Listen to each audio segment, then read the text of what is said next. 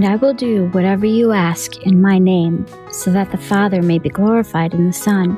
You may ask me for anything in my name, and I will do it.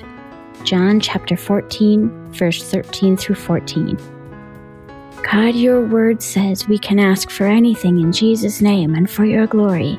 I can't see it yet, but I'm coming to you in his name, with faith and trust in your promises that it will come to pass. So I thank you now, Father, for answering my prayer for...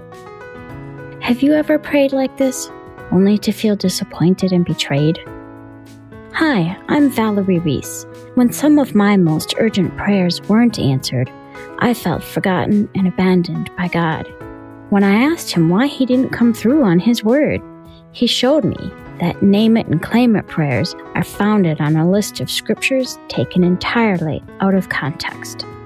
The promise comes with the condition that we are asking according to God's will, to do his work and for his glory, which brought me to the question, what is God's will?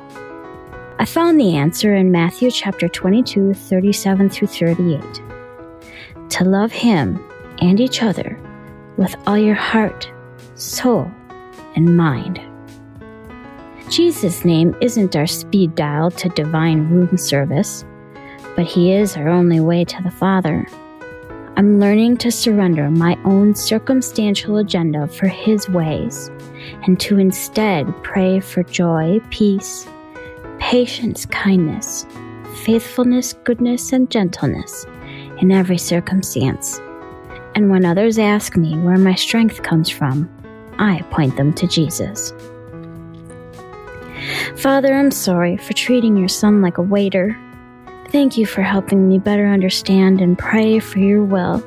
Please continue to help me embrace your desires as my own. And this I ask in Jesus' name. Amen.